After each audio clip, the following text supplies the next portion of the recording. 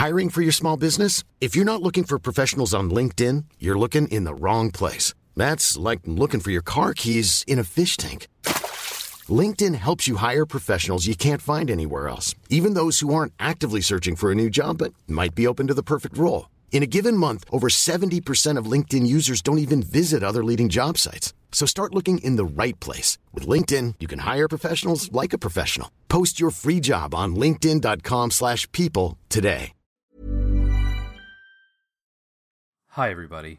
Today's episode of Jacob Marley is Dead is going to be a little bit different from what you've come to expect from us over the last several weeks. With any luck, by the time you're listening to this, my wife and I have succeeded in bringing our second child into the world, and are settling into the routine of caring for a newborn again. This is a really exciting time for us, but it also means that I don't have a ton of time to work on the podcast. But we want to make sure that we maintain our release schedule, which we feel like you, our loyal listeners, deserve. So, in the meantime, while we're getting our feet under us, we're going to be rebroadcasting a audiobook recording that I created last year of A Christmas Carol.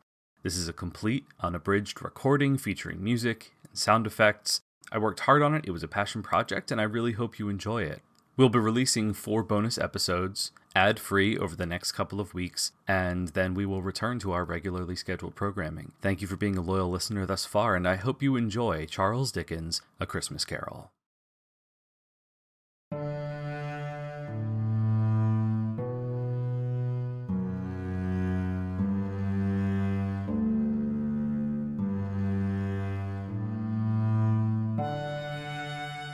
A Christmas Carol, in prose being a ghost story of Christmas, written by Charles Dickens, and read by John Newman.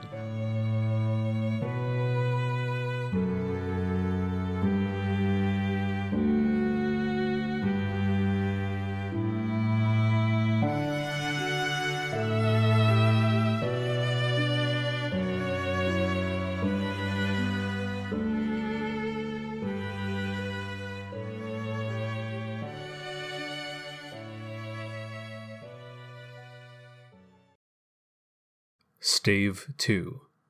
The First of the Three Spirits.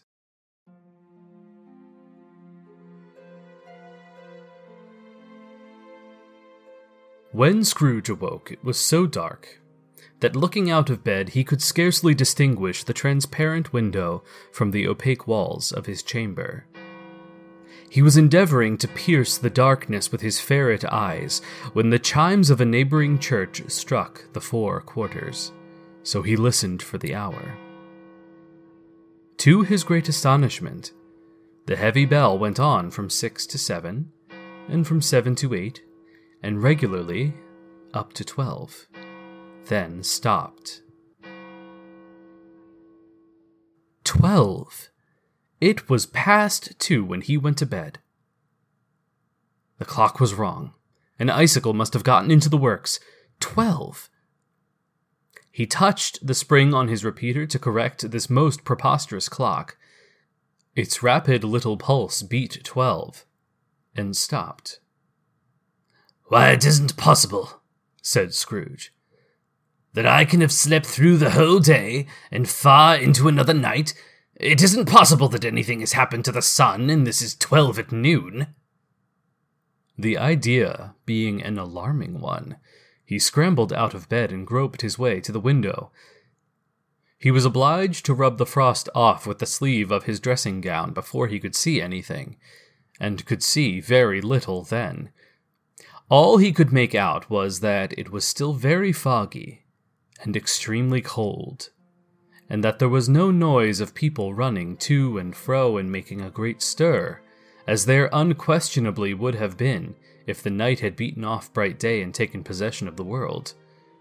This was a great relief, because 3 days after sight of this first of exchange pay to Mr. Ebenezer Scrooge or his order and so forth would have become a mere United States security if there were no days to count by.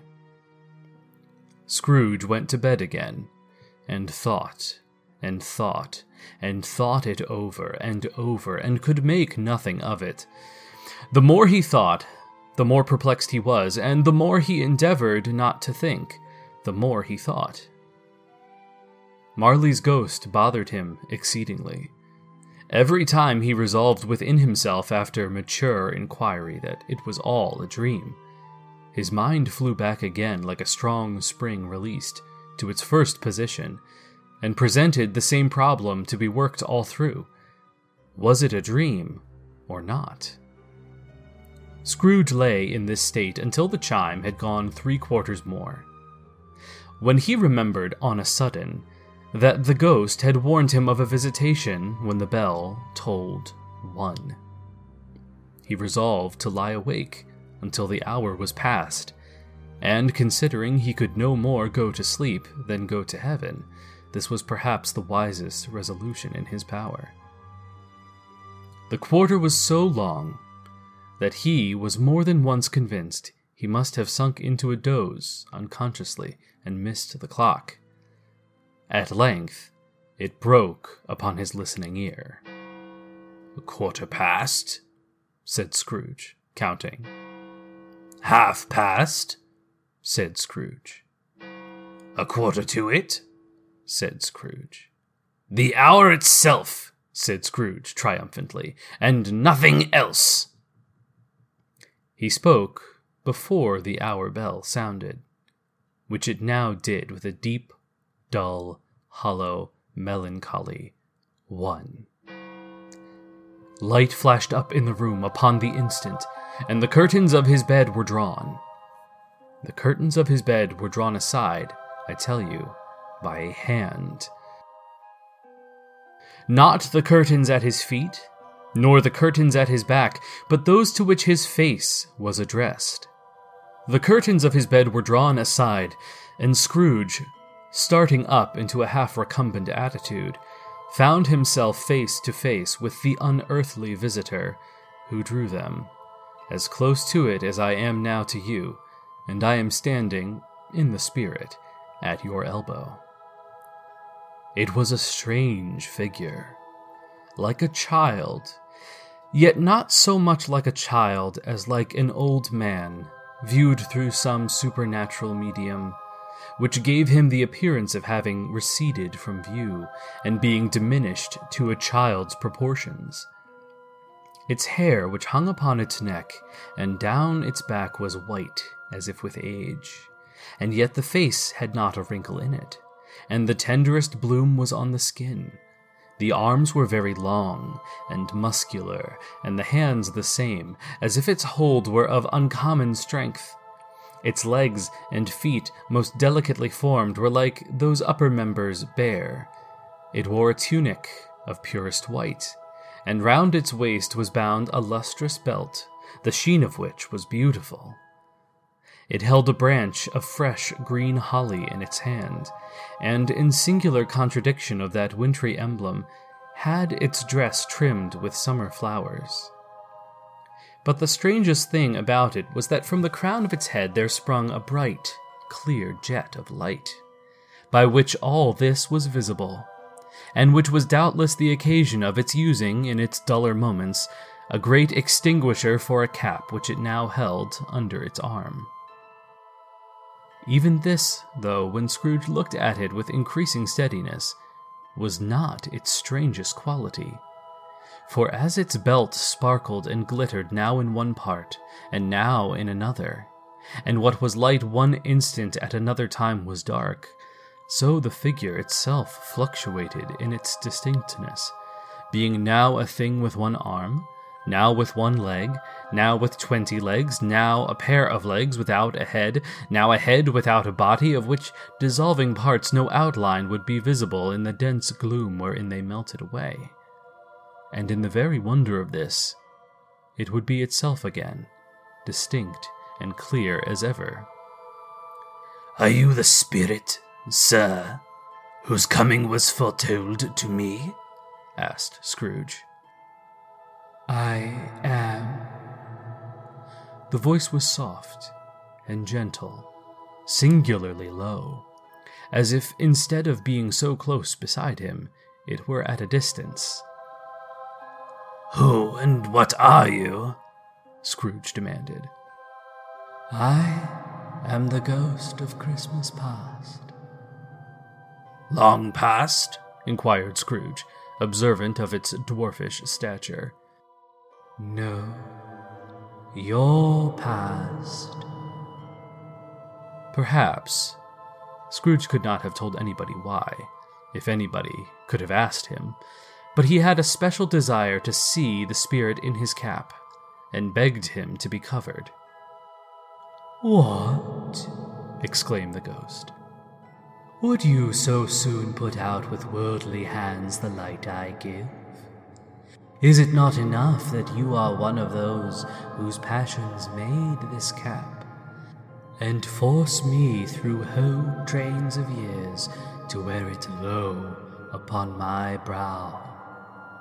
Scrooge reverently disclaimed all intentions to offend, or any knowledge of having wilfully bonneted the spirit at any period of his life. He then made bold to inquire what business brought him there. Your welfare, said the ghost. Scrooge expressed himself much obliged, but could not help but thinking that a night of unbroken rest would have been more conducive to that end. The spirit must have heard him thinking, for it said immediately, Your reclamation, then. Take heed. It put out its strong hand as it spoke and clasped him gently by the arm. Rise and walk with me. It would have been in vain for Scrooge to plead that the weather and hour were not adapted to pedestrian purposes, that the bed was warm, that the thermometer a long way below freezing, that he was clad but lightly in his slippers, dressing gown, and nightcap, that he had a cold upon him at the time. The grasp, though gentle as a woman's hand, was not to be resisted. He rose, but finding that the spirit made towards the window, clasped his robe in supplication. I am mortal, Scrooge remonstrated, and liable to fall. Bear but a touch of my hand there, said the spirit, laying it upon his heart, and you shall be upheld in more than this. As the words were spoken, they passed through the wall, and stood upon an open country road, with fields on either hand. The city had entirely vanished. Not a vestige of it was to be seen. The darkness and the mist had vanished with it, for it was a clear, cold winter day, with snow upon the ground. Good heaven, said Scrooge, clasping his hands together as he looked about him. I was bred in this place. I was a boy here. The spirit gazed upon him mildly.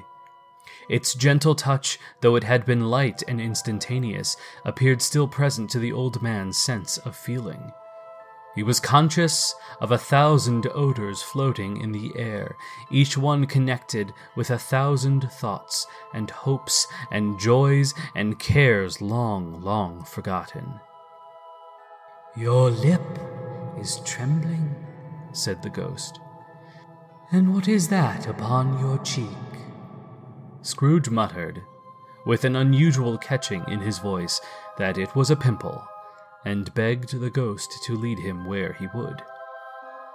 You recollect the way? Inquired the spirit.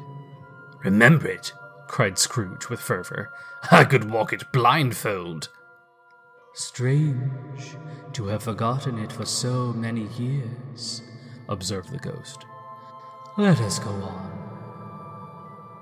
They walked along the road, Scrooge recognizing every gate, and post and tree, until a little market town appeared in the distance with its bridge, its church, and winding river. Some shaggy ponies now were seen trotting towards them, with boys upon their backs, who called to other boys in country gigs and carts, driven by farmers. All these boys were in great spirits and shouted to each other until the broad fields were so full of merry music that the crisp air laughed to hear it. These are but shadows of things that have been, said the ghost. They have no consciousness of us. The jocund travelers came on, and as they came, Scrooge knew and named them every one. Why was he rejoiced beyond all bounds to see them? Why did his cold eye glisten and his heart leap up as they went past? Why was he filled with gladness when he heard them give each other Merry Christmas, as they parted at crossroads and byways for their several homes? What was Merry Christmas to Scrooge? Out upon a Merry Christmas, what good had it ever done him? "The school is not quite deserted," said the ghost. "A solitary child, neglected by his friends, is left there still."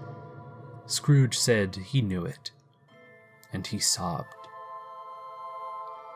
They left the high road by a well-remembered lane, and soon approached a mansion of dull red brick, with a little weathercock-surmounted cupola on the roof and a bell hanging in it. It was a large house, but one of broken fortunes, for the spacious offices were little used. Their walls were damp and mossy, their windows broken, and their gates decayed. Fowls clucked and strutted in the stables, and the coach-houses and sheds were overrun with grass. Nor was it more retentive of its ancient state within, for entering the dreary hall and glancing through the open doors of many rooms, they found them poorly furnished, cold, and vast. There was an earthy savor in the air, a chilly bareness in the place which associated itself somehow with too much getting up by candlelight, and not too much to eat. They went, the ghost and Scrooge, across the hall, to a door at the back of the house. It opened before them, and disclosed a long, bare, melancholy room, made barer still by lines of plain deal forms and desks. At one of these, a lonely boy was reading near a feeble fire, and Scrooge sat down upon a form and wept to see his poor, forgotten self as he used to be. Not a latent echo in the house, not a squeak and scuffle from the mice behind the paneling, not a drip from the half-thawed waterspout in the dull yard behind, not a sigh among the leafless boughs of the one despondent poplar, not the idle swinging of an empty storehouse door, no, not a clicking in the fire, but fell upon the heart of Scrooge with a softening influence, and gave a freer passage to his tears. The spirit touched him on the arm, and pointed to his younger self, intent upon his reading. Suddenly, a man, in foreign garments, wonderfully real and distinct to look at, stood outside the window, with an axe stuck in his belt, and leading by the bridle an ass laden with wood. "Why, it's Ali Baba!" Scrooge exclaimed in ecstasy. "It's dear old honest Ali Baba! Yes, I know. One Christmas time when yonder solitary child was left here all alone, he did come for the first time, just like that. Poor boy. And Valentine," said Scrooge, "and his wild brother, Orson. There they go. And what's his name, who was put down in his drawers asleep at the gates of Damascus? Don't you see him? And the Sultan's groom turned upside down by the genie? There he is upon his head.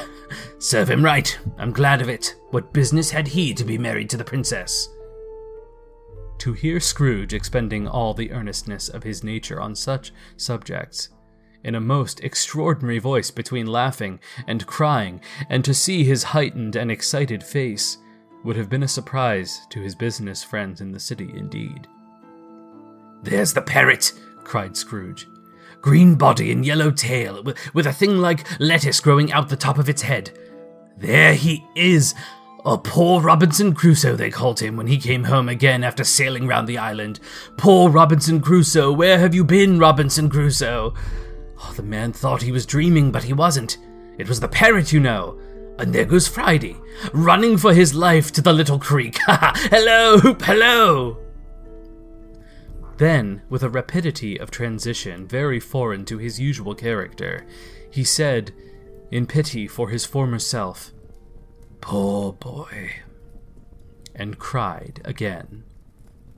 I wish, Scrooge muttered, putting his hand in his pocket and looking about him after drying his eyes with his cuff. But it's too late now. What is the matter? Asked the spirit. Nothing, said Scrooge. Nothing. There was a boy singing a Christmas carol at my door last night. I should like to have given him something, that's all. The ghost smiled thoughtfully and waved its hand, saying as it did so, Let us see another Christmas. Scrooge's former self grew larger at the words, and the room became a little darker and more dirty. The panels shrunk and the windows cracked. Fragments of plaster fell out of the ceiling, and the naked laths were shown instead. But how all this was brought about, Scrooge knew no more than you do. He only knew that it was quite correct, that everything had happened so, and that here he was, alone again, when all the other boys had gone home for the jolly holidays. He was not reading now, but walking up and down despairingly.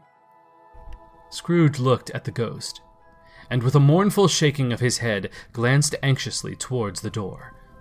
It opened, and a little girl much younger than the boy came darting in, and put her arms around his neck, and often kissing him, addressed him as her dear, dear brother. "I've come to bring you home, dear brother," said the child, clapping her tiny hands and bending down to laugh. "To bring you home, home, home, home." "Home, little Fan," returned the boy. "Yes," said the child, brimming with glee. "Home for good and all, home for ever and ever. Father is so much kinder than he used to be that home is like heaven. And he spoke so gently to me one dear night when I was going to bed that I was not afraid to ask him once more if you could come home. And he said, yes, you should, and he sent me in a coach to bring you, and you're to be a man," said the child, opening her eyes, "and are never to come back here. But first, we are to be together all Christmas long, and have the merriest time in all the world." "You are quite the woman, little Fan," exclaimed the boy. She clapped her hands and laughed, and tried to touch his head, but being too little, laughed again and stood on tiptoe to embrace him. And she began to drag him in her childish eagerness towards the door, and he, nothing loath to go, accompanied her. A terrible voice in the hall cried, "Bring down Master Scrooge's box there!" And in the hall appeared the schoolmaster himself, who glared on Master Scrooge with a ferocious condescension, and threw him into a dreadful state of mind by shaking hands with him, and then conveyed him and his sister into the veriest old well of a shivering best parlour that ever was seen, where the maps upon the wall and the celestial and terrestrial globes in the windows were waxy with cold. Here he produced a decanter of curiously light wine, and a block of curiously heavy cake, and administering installments of those dainties to the young people, at the same time sending out a meagre servant to offer a glass of something to the postboy, who answered that he thanked the gentleman, but if it was the same tap as he had tasted before, he had rather not. Master Scrooge's trunk being by this time tied on to the top of the chaise, the children bade the schoolmaster good-bye right willingly, and getting into it drove gaily down the garden sweep, the quick wheels dashing the hoar frost and snow from the dark leaves of the evergreens like spray. "Always a delicate creature, whom a breath might have withered," said the ghost. "But she had a large heart." "So she had," cried Scrooge. "You're right, I will not gainsay it, spirit, God forbid." "She died a woman," said the ghost, "and had, as I think, children." "One child," Scrooge returned. "True," said the ghost. "Your nephew." Scrooge seemed uneasy in his mind, and answered briefly, "Yes." Although they had but that moment left the school behind them, they were now in the busy thoroughfares of a city. where shadowy passengers passed and repassed, where shadowy carts and coaches battled for the way, and all the strife and tumult of a real city were. It was made plain enough by the dressing of the shops that here, too, it was Christmas time again. But it was evening, and the streets were lighted up. The ghost stopped at a certain warehouse door, and asked Scrooge if he knew it. "Know it?" said Scrooge. "Was I apprenticed here?" They went in. At the sight of an old gentleman in a Welsh wig sitting behind such a high desk that if he had been 2 inches taller, he must have knocked his head against the ceiling, Scrooge cried in great excitement. "Why, it's old Fezziwig! Bless his heart, it's Fezziwig alive again!" Old Fezziwig laid down his pen and looked up at the clock, which pointed to the hour of 7. He rubbed his hands, adjusted his capacious waistcoat, laughed all over himself from his shows to his organ of benevolence, and called out in a comfortable, oily, rich, fat, jovial voice, "Yo-ho there, Dick Ebenezer!" Scrooge's former self, now grown a young man, came briskly in, accompanied by his fellow apprentice. "Dick Wilkins, to be sure," said Scrooge to the ghost. "Bless me, yes, there he is. He was very much attached to me, was Dick. Poor Dick, dear, dear." "Yo-ho, my boys," said Fezziwig. "No more work tonight. Christmas Eve, Dick, Christmas Eve, Ebenezer. Let's have the shutters up," cried old Fezziwig, with a sharp clap of his hands, "before a man can say Jack Robinson."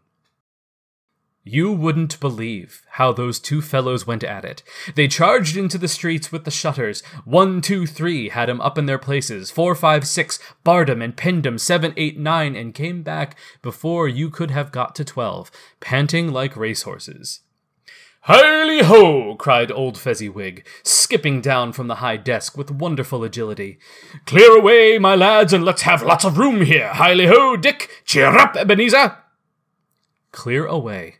There was nothing they wouldn't have cleared away, or couldn't have cleared away with old Fezziwig looking on. It was done in a minute. Every movable was packed off, as if it were dismissed from public life for evermore.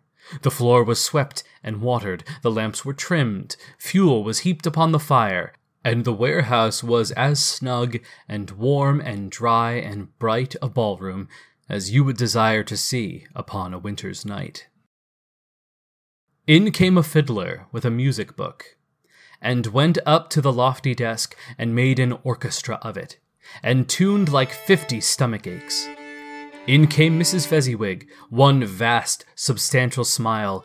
In came the 3 Miss Fezziwigs, beaming and lovable. In came the 6 young followers whose hearts they broke. In came all the young men and women employed in the business. In came the housemaid, with her cousin, the baker. In came the cook, with her brother's particular friend, the milkman. In came the boy from over the way, who was suspected of not having board enough from his master, trying to hide himself behind the girl from next door but one, who was proved to have had her ears pulled by her mistress. In they all came, one after another. Some shyly, some boldly, some gracefully, some awkwardly, some pushing, some pulling. In they all came anyhow and everyhow. Away they all went, 20 couples at once, hands half round and back again the other way, down the middle and up again, round in various stages of affectionate grouping. Old top couple always turning up in the wrong place, new top couple starting off again as soon as they got there, all top couples at last and not a bottom one to help them. When this result was brought about, old Fezziwig clapped his hands to stop the dance, cried out, "Well done!" and the fiddler plunged his hot face into a pot of porter, especially provided for that purpose. But scorning rest, upon his reappearance he instantly began again, though there were no dancers yet, as if the other fiddler had been carried home exhausted on a shutter, and he were a brand new man resolved to beat him out of sight or perish.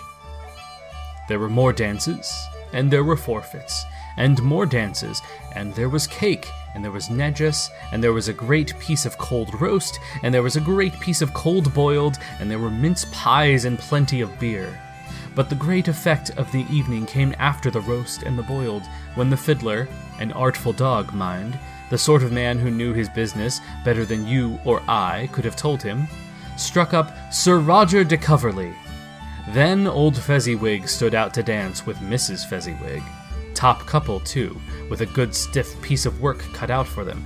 3 or 4 or 20 pair of partners, people who were not to be trifled with, people who would dance and had no notion of walking. But if they had been twice as many, 4 times, old Fezziwig would have been a match for them, and so would Mrs. Fezziwig. As to her, she was worthy to be his partner in every sense of the term. If that's not high praise, tell me higher and I'll use it. A positive light appeared to issue from Fezziwig's calves. They shone in every part of the dance like moons. You couldn't have predicted at any given time what would have become of them next. And when old Fezziwig and Mrs. Fezziwig had gone all through the dance, advance and retire, both hands to your partner, bow and curtsy, corkscrew, thread the needle, and back again to your place, Fezziwig cut so deftly that he appeared to wink with his legs, and came upon his feet again without a stagger.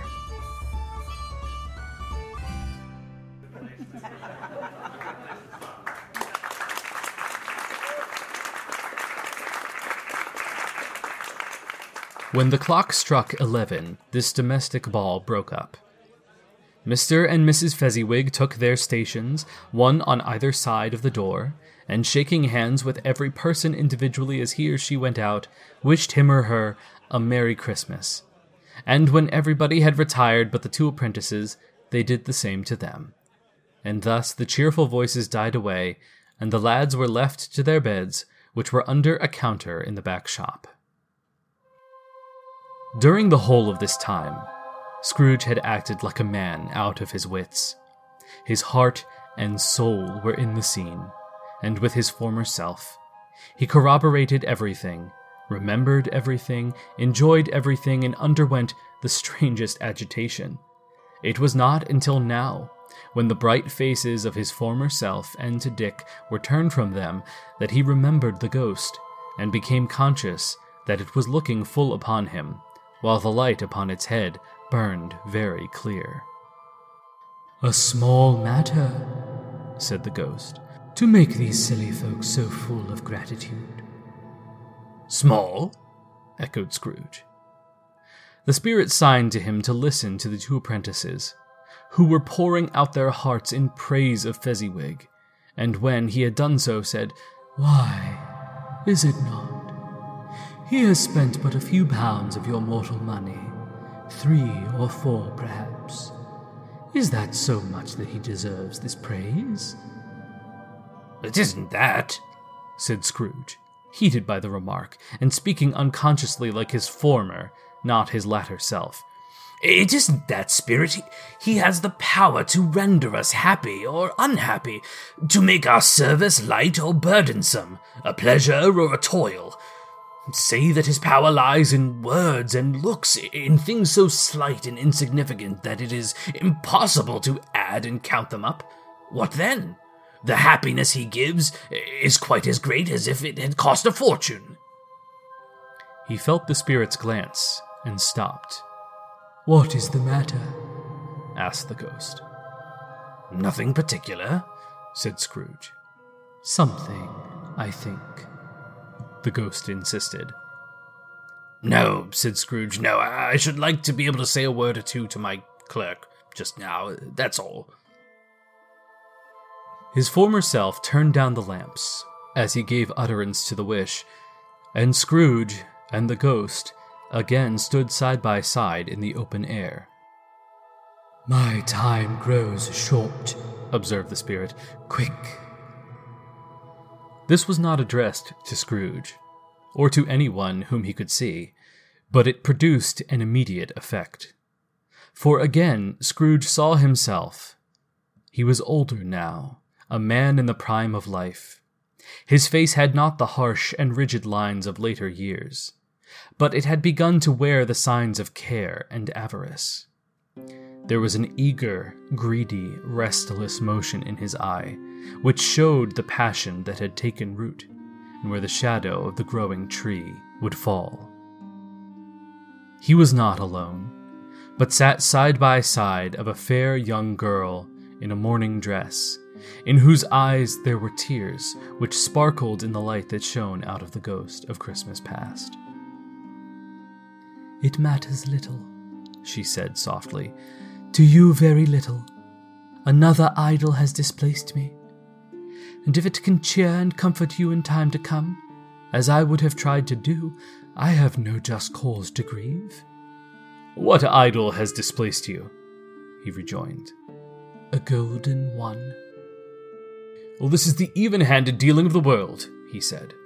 "There is nothing on which it is so hard as poverty, and there is nothing it professes to condemn with such severity as the pursuit of wealth." "You fear the world too much," she answered gently. "All your other hopes have merged into the hope of being beyond the chance of its sordid reproach. I have seen your nobler aspirations fall off one by one, until the master passion, gain, engrosses you. Have I not?" "What then?" he retorted. "Even if I have grown so much wiser, what then? I am not changed towards you." She shook her head. "Am I?" "Our contract is an old one. It was made when we were both poor and contented to be so, until in good season we could improve our worldly fortune by our patient industry. But you are changed. When it was made, you were another man." "I was a boy," he said impatiently. "Your own feeling tells you you are not what you are," she returned. "I am. That which promises happiness when we were one in heart is fraught with misery now that we are two. How often and how keenly have I thought of this, I will not say. It is enough that I have thought of it, and can release you." "Have I ever sought release?" "In words, no, never." "In what then?" "In a changed nature, in an altered spirit, in another atmosphere of life, another hope at its great end. In everything that made my love of any worth or value in your sight. If this had never been between us," said the girl, looking mildly with steadiness upon him, "tell me, would you seek me out and try to win me now? Ah, no." He seemed to yield to the justice of this supposition, in spite of himself, but he said with a struggle, "You think not?" "I would gladly think otherwise if I could," she answered. "Heaven knows, when I have learned a truth like this, I know how strong and irresistible it must be, but if you were free today, if tomorrow, yesterday, can I even believe that you would choose a dowerless girl? You who in your confidence with her weigh everything by gain. Or choosing her, if for a moment you were false enough to your one guiding principle to do so. Do I not know that your repentance and regret would surely follow? I do, and I release you with a full heart, for the love of him you once were." He was about to speak, but with her head turned from him, she resumed, "You may. The memory of what is past half makes me hope you will have pain in this. A very, very brief time, and you will dismiss the recollection of it gladly as an unprofitable dream from which it happened well that you awoke. May you be happy in the life you have chosen." She left him, and they parted. "Spirit," said Scrooge, "show me no more. Conduct me home. Why do you delight to torture me?" "One shadow more," exclaimed the ghost. "No more," cried Scrooge. "No more. I do not wish to see it. Show me no more." But the relentless ghost pinioned him in both his arms and forced him to observe what happened next. They were in another scene and place, a room not very large or handsome but full of comfort. Near to the winter fire sat a beautiful young girl, so like the last that Scrooge believed it was the same until he saw her. now a comely matron, sitting opposite her daughter. The noise in this room was perfectly tumultuous, for there were more children there than Scrooge in his agitated state of mind could count, and unlike the celebrated herd in the poem, they were not 40 children conducting themselves like one, but every child was conducting itself like 40. The consequences were uproarious beyond belief, but no one seemed to care. On the contrary, the mother and daughter laughed heartily and enjoyed it very much. And the latter, soon beginning to mingle in the sports, got pillaged by the young brigands most ruthlessly. What would I not have given to be one of them? Though I never could have been so rude. No, I wouldn't, for the wealth of all the world, have crushed that braided hair and torn it down. And for the precious little shoe, I wouldn't have plucked it off, God bless my soul, to save my life. As to measuring her waist in sport as they did, bold young brood, I couldn't have done it. I should have expected my arm to have grown round it for a punishment and never come straight again. And yet, I should have dearly liked, I own, to have touched her lips, to have questioned her that she might have opened them, to have looked upon the lashes of her downcast eyes and never raised a blush, to have let loose waves of hair, every inch of which would be a keepsake beyond price. In short, I should have liked, I do confess, to have had the slightest license of a child, and yet to have been man enough to know its value. But now a knocking at the door was heard, and such a rush immediately ensued that she, with laughing face and plundered dress, was borne towards it, the center of a flushed and boisterous group, just in time to greet the father, who came home attended by a man laden with Christmas toys and presents. Then the shouting and the struggling and the onslaught that was made on the defenseless porter. The scaling him with chairs for ladders to dive into his pockets, despoil him of brown paper parcels, hold on tight by his cravat, hug him round his neck, pummel his back, and kick his legs in irrepressible affection. The shouts of wonder and delight with which the development of every package was received, the terrible announcement that the baby had been taken in the act of putting a doll's frying pan into its mouth, and was more than suspected of having swallowed a fictitious turkey glued on a wooden platter. The immense relief of finding this a false alarm, the joy and gratitude and ecstasy. They are all indescribable alike. It is enough that by degrees the children and their emotions got out of the parlor, and by one stair at a time up to the top of the house, where they went to bed, and so subsided. And now Scrooge looked on more attentively than ever, when the master of the house, having his daughter leaning fondly on him, sat down with her and her mother at his own fireside. And when he thought that such another creature, quite as graceful and as full of promise, might have called him father, and been a springtime in the haggard winter of his life, his sight grew very dim indeed.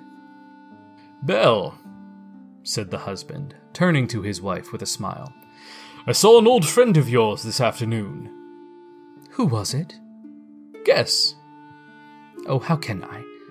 Tut, I don't know," she added in the same breath, laughing as he laughed. "Mr. Scrooge." Mr. Scrooge it was. I passed his office window, and as it was not shut up and he had a candle inside, I could scarcely help seeing him. His partner lies upon the point of death, I hear. And there he sat, alone. Quite alone in the world, I do believe. "Spirit," said Scrooge in a broken voice, "remove me from this place." "I told you these were shadows of things that have been," said the ghost. "That they are what they are, do not blame me." "Remove me," Scrooge exclaimed. "I cannot bear it." He turned upon the ghost, and seeing that it looked upon him with a face in which, in some strange way, there were fragments of all the faces it had shown him, he wrestled with it. "Leave me! Take me back! Haunt me no longer!" In the struggle, if that can be called a struggle in which the ghost, with no visible resistance on its own part, was undisturbed by any effort of its adversary, Scrooge observed that its light was burning high and bright, and dimly connecting that with its influence over him, he seized the extinguisher cap, and by a sudden action pressed it down upon its head. The spirit dropped beneath it, so that the extinguisher covered its whole form, and though Scrooge pressed it down with all his force, he could not hide the light, which streamed from under it in an unbroken flood upon the ground. He was conscious of being exhausted and overcome by an irresistible drowsiness, and further, of being in his own bedroom. He gave the cap a parting squeeze, in which his hand relaxed, and he barely had time to reel to bed before he sank into a heavy sleep.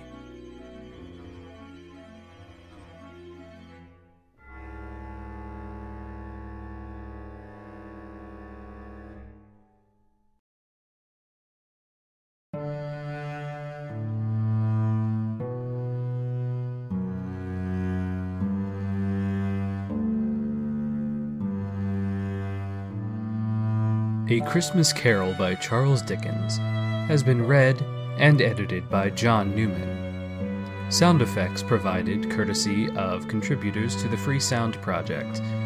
Learn more at freesound.org. The music on the program was composed and provided by Kevin MacLeod under a Creative Commons license. Thank you for listening.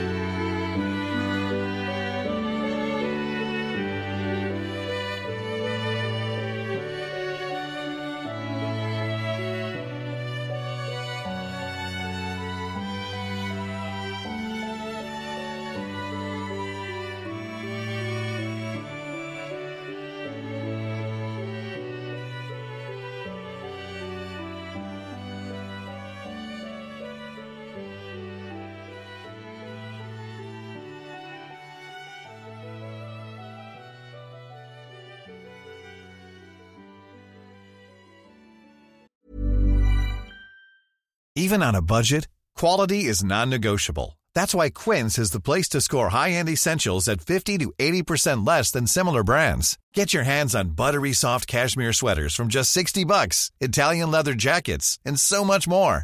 And the best part about Quince, they exclusively partner with factories committed to safe, ethical, and responsible manufacturing. Elevate your style without the elevated price tag with Quince. Go to quince.com/upgrade for free shipping and 365-day returns.